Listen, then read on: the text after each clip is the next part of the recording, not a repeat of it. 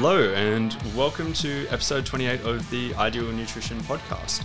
Today we're going to be talking about the ketogenic diet and ketosis. Once again, I am with new co-host Tyler Brooks, who he's going to be doing another podcast after this one as well. So we'll be doing 3 total, partly because honestly I want to take a holiday, so I'm putting out some extra content basically, or banking some extra content in advance so that while I'm on holidays, we'll have stuff to go. And while Leah is on holidays as well, actually. And then after that, Leah will be back for future podcasts. So as mentioned, today we're going to be talking about ketosis. What is it and what's some basic background on it? Sure. So first of all, ketosis is basically it's kind of like a metabolic state that the body goes into after you have had a certain period of time without access to carbohydrate. It's clinically measured by a certain number of ketones. Typically, we would class it as like above 3 millimolar, I believe, is kind of an ideal state to aim for with being classed as being in ketosis. Above a 3 millimolar concentration of ketones in the blood. So ketones are the byproduct of breaking down fat for energy in the absence of having access to carbohydrates. And there are 3 basic ketones. You've got beta-hydroxybutyrate, acetoacetate, and acetone. And we use 2 of those, the beta-hydroxybutyrate and acetoacetate, for energy production. Basically, it's an alternative energy source instead of glucose that the body and the brain, or the cells, including the brain, can use for energy. Ketogenic diet has kind of clinical origins, so it's not just a fat loss diet or weight loss diet. It was actually used clinically back, I think, as early as around about the 1920s to treat epilepsy, in particular in the pediatric population or in children. So it has this kind of effect where you will see seizure reductions in epileptic patients. And in children, that's particularly useful instead of exposing them to various medications, which have, quite serious side effects at times. You can simply, through dietary intervention, help manage seizure frequency and, all these sorts of things. So clinically, it was kind of, useful back in the day to help manage seizures. That did have some flow over into adult populations, and obviously it works for adults as well, but typically not as a first-line treatment. Usually we start with medications there. But anyway, your keto diet has sort of clinical origins, but in more recent years, it was sort of popularized by various personalities. You might have heard of the Atkins diet, which is a kind of high-fat diet, obviously popularized by Atkins himself. What's his first name? I don't know. I just know Atkins. That's all I know. Anyway, so he's obviously popularized this idea of the high-fat diet, and, quite a lot of people found it successful for weight loss.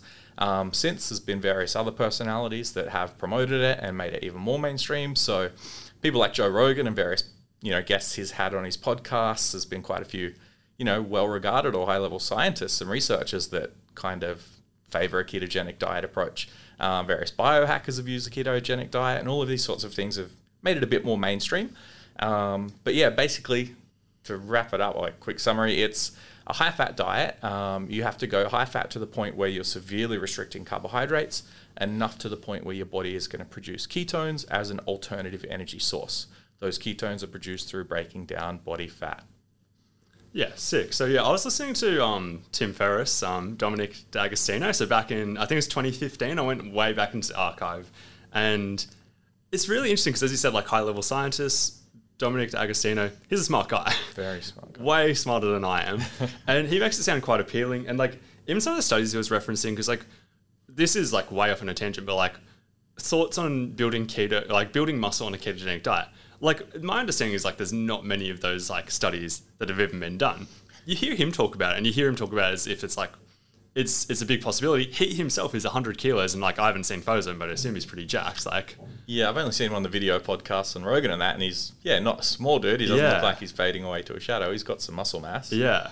Also, just on a side note, but he was talking about like having 300 grams of fat per day, which fat has 9 calories per kilo. So 9 times 3, that's like 2,700 calories just coming from fat. Yeah. Insane. Yeah, it's huge. Yeah.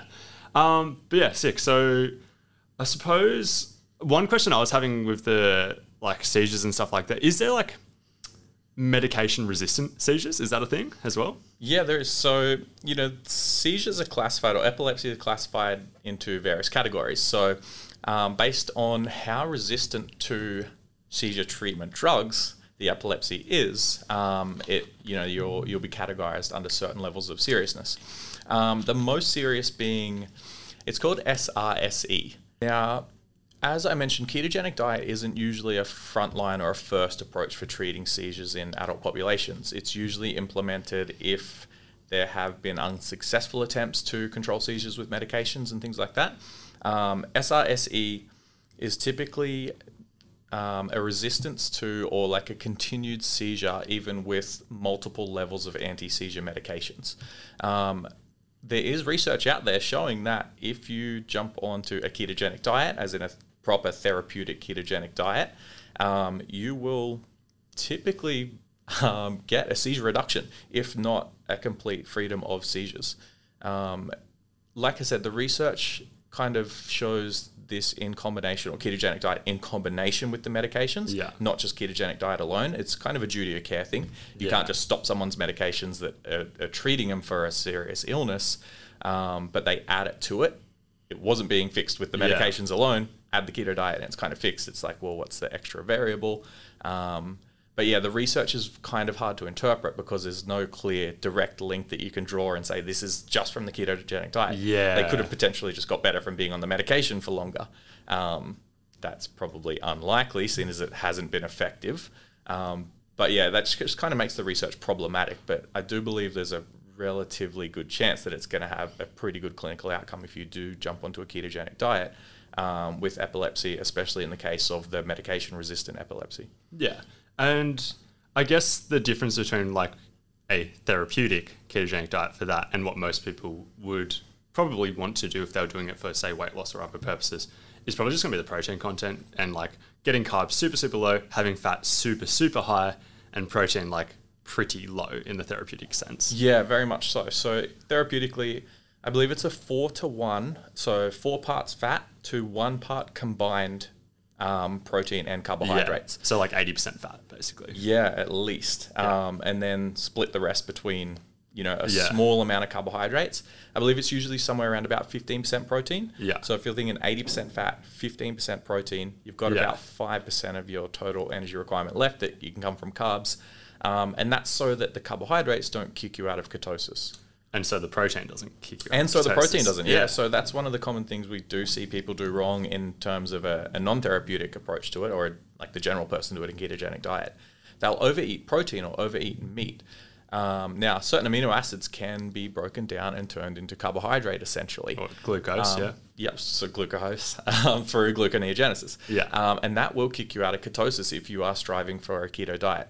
Therapeutically, that's important, obviously, in the seizure control. So they're quite strict in, a therapeutic or a hospital ketogenic diet. Does it matter for average Joe? Does it matter for average Joe, or does it matter for like an athlete? I don't think it does matter if you have a brief sort of dip out of like maximal ketone production through having a little bit of extra protein. If you're overeating it every day and it's constantly producing a significant amount of glucose through breaking down protein and you're never really getting into ketosis from, too high of a protein intake, I'd say it kind of defeats the purpose a little bit. Yeah. But if you're just having a bit of extra protein occasionally, so for example, if you take quite a large bolus after a workout, like a big serve of protein, and that temporarily drops you out of ketosis, I still think you'd get the majority of the proposed benefits from keto through general dietary adherence, just with a few excursions of high protein. So I don't think so. Yeah, cool. So from the weight loss perspective, why, if people stick to it, does it typically work for weight loss? I think, now this is, again, not exact scientific research. It's a leading question. I would say that for some people, the approach of like no wiggle room, like with keto diet, there is no room for like 1 foot in, 1 foot out. You can't just have a little bit. It's like, no, you can't have any carbohydrates or it will screw up the whole diet. So for those people who, and again, all or nothing approach is sometimes negatively perceived, but for some people it does work. So if you are the type of person who is like, okay, I know I can't just have 2 cookies, otherwise I'll eat the whole packet. Yeah. So I'll just have none. So on ketogenic diet, it's like, okay, I've got a very clear line in the sand. I can't have any. So sometimes that works. And if you're sticking to a diet that strictly, it's going to work. Like the only diet that works is the one that you adhere to or stick to. Doesn't matter what it is. Keto, paleo, whatever else. But if you adhere to it, it's probably going to work. So if your ketogenic diet is set up to be for weight loss, for example, and you're controlling your calorie intake through not overeating carbohydrates like you might normally tend to, it's going to work. There are various misconceptions about fat loss versus weight loss, which I think we'll get into. But I think, having those real strict guidelines works for some people. Yeah. So most people are going to incidentally reduce their calorie intake. Like if you reduce your carbohydrate intake, not only does it reduce your carbohydrate intake, but also, as you said, like cookies, cakes, like ice creams, like all these other things that aren't just carbohydrates, they have fat as well. Like it gets rid of a lot of hyper palatable foods. You get stuck with like just one macronutrient. Another thing that people point to is reductions in appetites. Do you see that as a thing? Yeah, I think so. We typically look at fat as, we would refer to it as a very satiating macronutrient. Similar to protein, we do call protein quite a satiating macronutrient as well. Like, that means obviously it's filling, it fills you up, it sort of ends those or starts to reduce those kind of cues that you get to say that you're hungry, keep eating. Being satiated is that sort of reverse of that. It starts to down-regulate that drive to eat and that appetite. So the more fat and protein we tend to eat, the more of that satiation response we have. Carbohydrates do this to a much lower degree than your other macronutrients. So there is that potential appetite reduction in terms of obviously the satiation aspect of it. And then there is also potentially, and this might be a bit more subjective for some rather than others, but the blood glucose control. You're not getting these big increases in blood glucose from having a high amount of carbohydrate. That high amount of carbohydrate is causing a production of insulin. If you've had a very high amount of carbohydrate, you're producing a lot of insulin. That's grabbing all that blood glucose out of your bloodstream, storing it away in your muscles or converting into fat if you've got more than enough carbohydrate already. And then you're going to have this drive to eat more carbohydrate again because your insulin has pulled everything out of your bloodstream. So there is that sort of aspect of like insulin control or blood glucose control that might sort of interact with appetite. I find that a pretty deep topic, because like there was one stage where I was looking for people with malnutrition or just people who struggle to gain size. So there was one idea that was chucked out there being like, hey, let's give people like 15 grams of really easy to digest carbohydrate an hour before their meal. Based on that theory, that could make them hungrier and make them want to eat more food. Potentially. And like, I don't know if it actually plays out that way. I think even the research on that's quite mixed about whether it makes any difference because like 15 grams is not enough to fill somebody up and it could have the same effect. But and how much insulin response are you really going to get 15 from grams, like a total load of 15 grams? I'd sign up for the study though. It's an interesting idea. That sugar. But another concept that a lot of people will be talking about is... Oh, actually, no, there was one thing I did want to touch on that. Hey, so like there's a curveball of a study. I don't know if you've seen it, the Kevin Hall study. So Kevin Hall did a study comparing low-carb diets, I can't recall if it was ketogenic, to a higher carbohydrate, low-fat, mostly unprocessed diet where they allowed the participants to eat ad libitum. And the people in the higher carbohydrate diet actually ate less calories, which is really, really interesting, and it's counter to the low-carb kind of narrative. But that being said, the reason it stands out is because it is a curveball of a study. It's not what people expected, and it's like the only study I'm aware of showing that. I haven't read the study. Like, there are other things that would potentially... I'd want to look at in that study. It also depends on the foods that are in there. Exactly. Like, were they having high fiber? Were they having whole foods? It was specifically fruits and vegetables. It was high fiber. It was whole foods. It was So these sorts of things are obviously going to have the similar sort of effect as like that satiation effect. We know fiber is quite a satiating macronutrient or nutrient as well. I guess you could sort of class it as a macronutrient. Probably not. Technically, it's chemically, it's a carbohydrate. It's got calories as well. Like there's something like on average has about 2 calories per gram, which is like another curveball because like we think of it having either 0 or some people, well, in America, it's often included as part of their carbohydrates as well. Yeah, it's listed differently on the nutrition panels. Yeah, in Australia, it's not listed. It's listed completely separately. So we often think of it having 0. But on average, it has about 2. It's in between those two kind of things, Anyway, random aside. Your fiber is going to make you feel fuller. It's going to slow down digestion and things like this as well. So that's potentially going to reduce appetite. If you're eating lots of fruits and vegetables and whole foods, it's going to fill up your stomach more. It's more volume for less calories. So I could see there being an interaction there, but it would be very dependent on the types of food choices those people had. Yeah.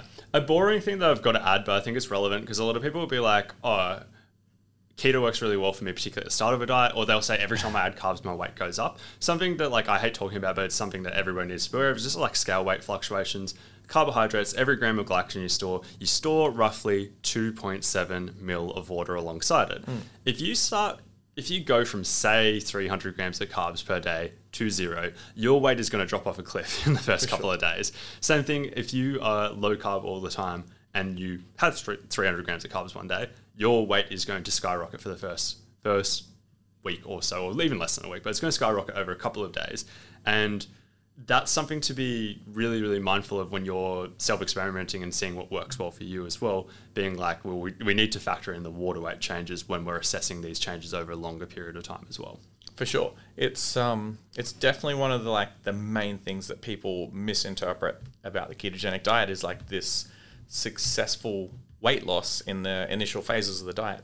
Now, a lot of that's probably not going to be body fat. Yeah. There's this confusion that's just rampant between weight loss and fat loss. Weight loss does not necessarily equate to fat loss. Like Aidan's mentioned, like you mentioned, you do have this storage of carbohydrate in the body. So I guess it depends on muscle mass, but say because we work with lifters, say you're a 90 kilogram male, which is my weight class, and say you are 30% body fat, which is my weight. No. So, depending on how much muscle mass you have, you do store your carbohydrates in your muscles. Carbohydrates are also stored in the liver. So say you're storing somewhere between 700 grams of carbohydrate is not, a crazy amount to store across all of your muscle mass and in your liver. So it takes about a week or so to fully deplete carbohydrates.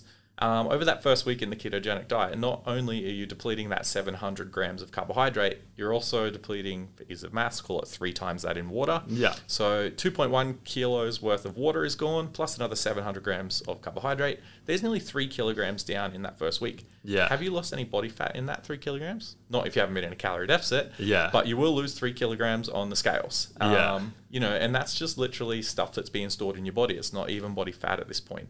So people are always confusing scale weight change versus body fat change. And that's just a very separate concept and something that does play a lot into the ketogenic diet and the weight fluctuations we see with the average person doing it. Yeah.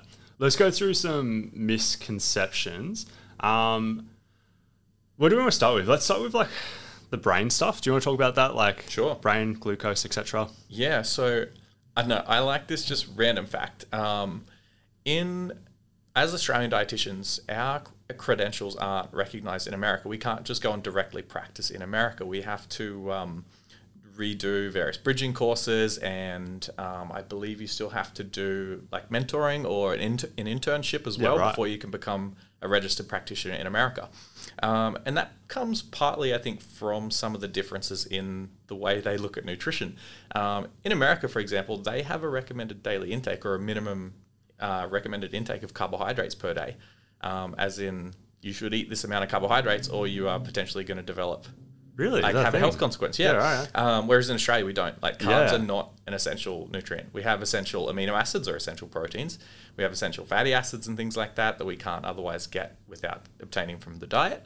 There is no such thing as an essential carbohydrate. Like we touched on at the start, the body can make carbohydrates out of other stuff. Yeah, if you're having protein, you're getting glucose. Your body can break it down from that. It's so there's a glycerol molecule that's kind of attached to triglycerides, which are used to transport fat and store fat.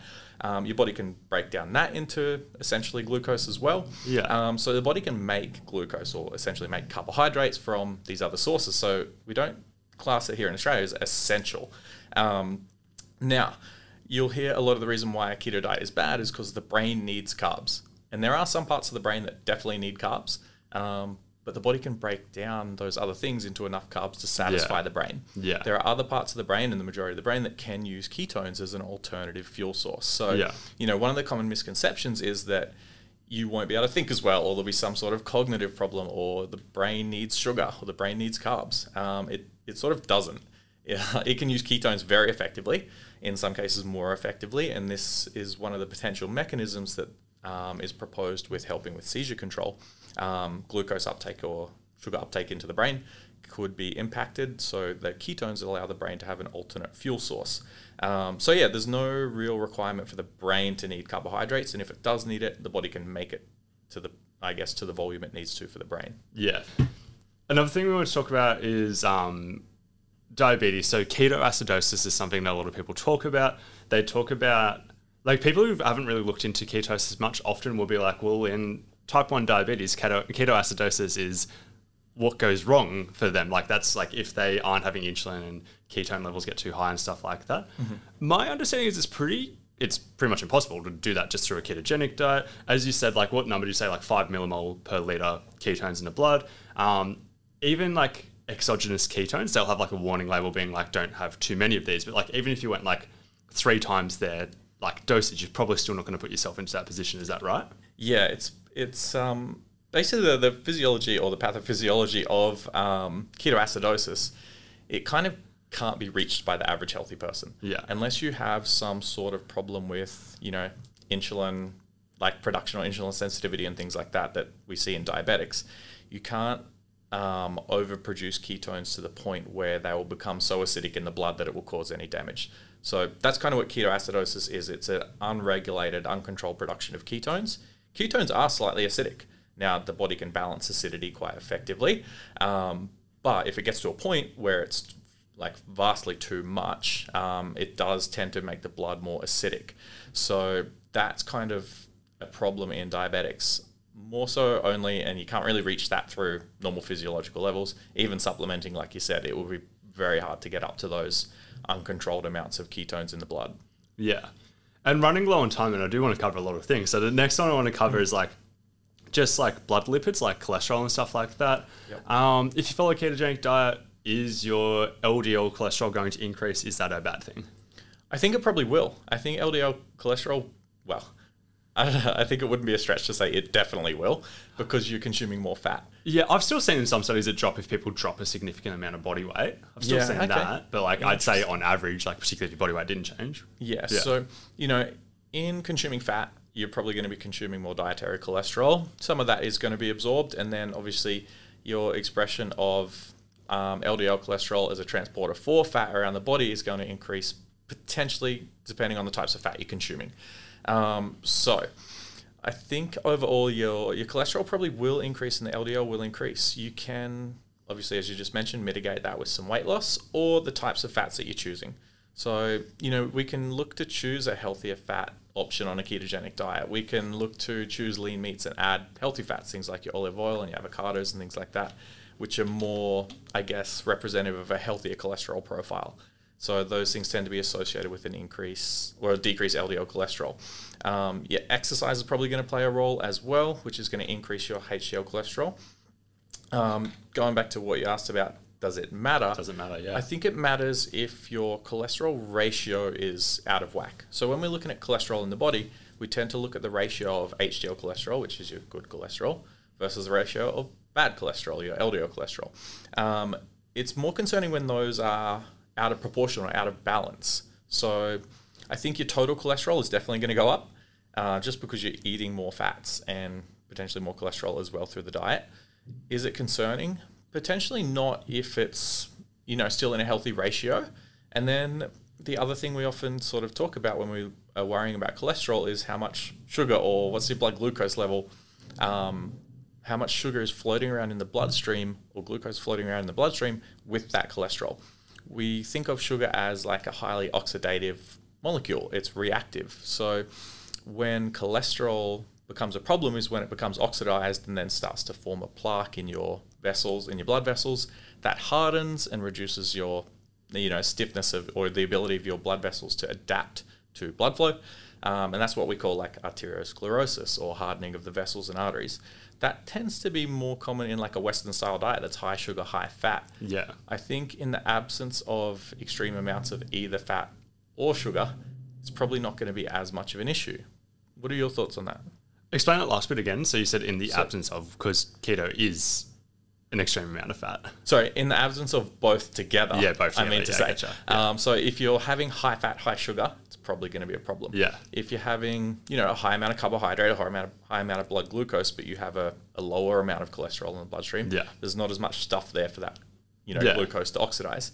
On the flip side, if you've got a high amount of cholesterol, but not as much sugar to oxidize it, it's potentially going to be less of an issue too. Yeah.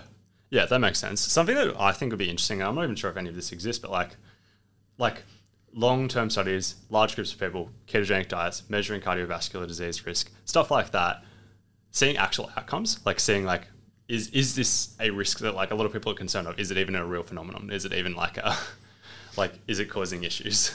Yeah, it's so hard to, I guess, pull meaningful data from a lot of these studies just based on study design. Yeah. Just through what we would look at as like epidemiological studies. You'd need so many people to be doing it. Yeah, exactly. And it's so hard to pull out like specific lifestyle factors. Usually these people are just, they get told about an intervention and then they go away and they do their own thing.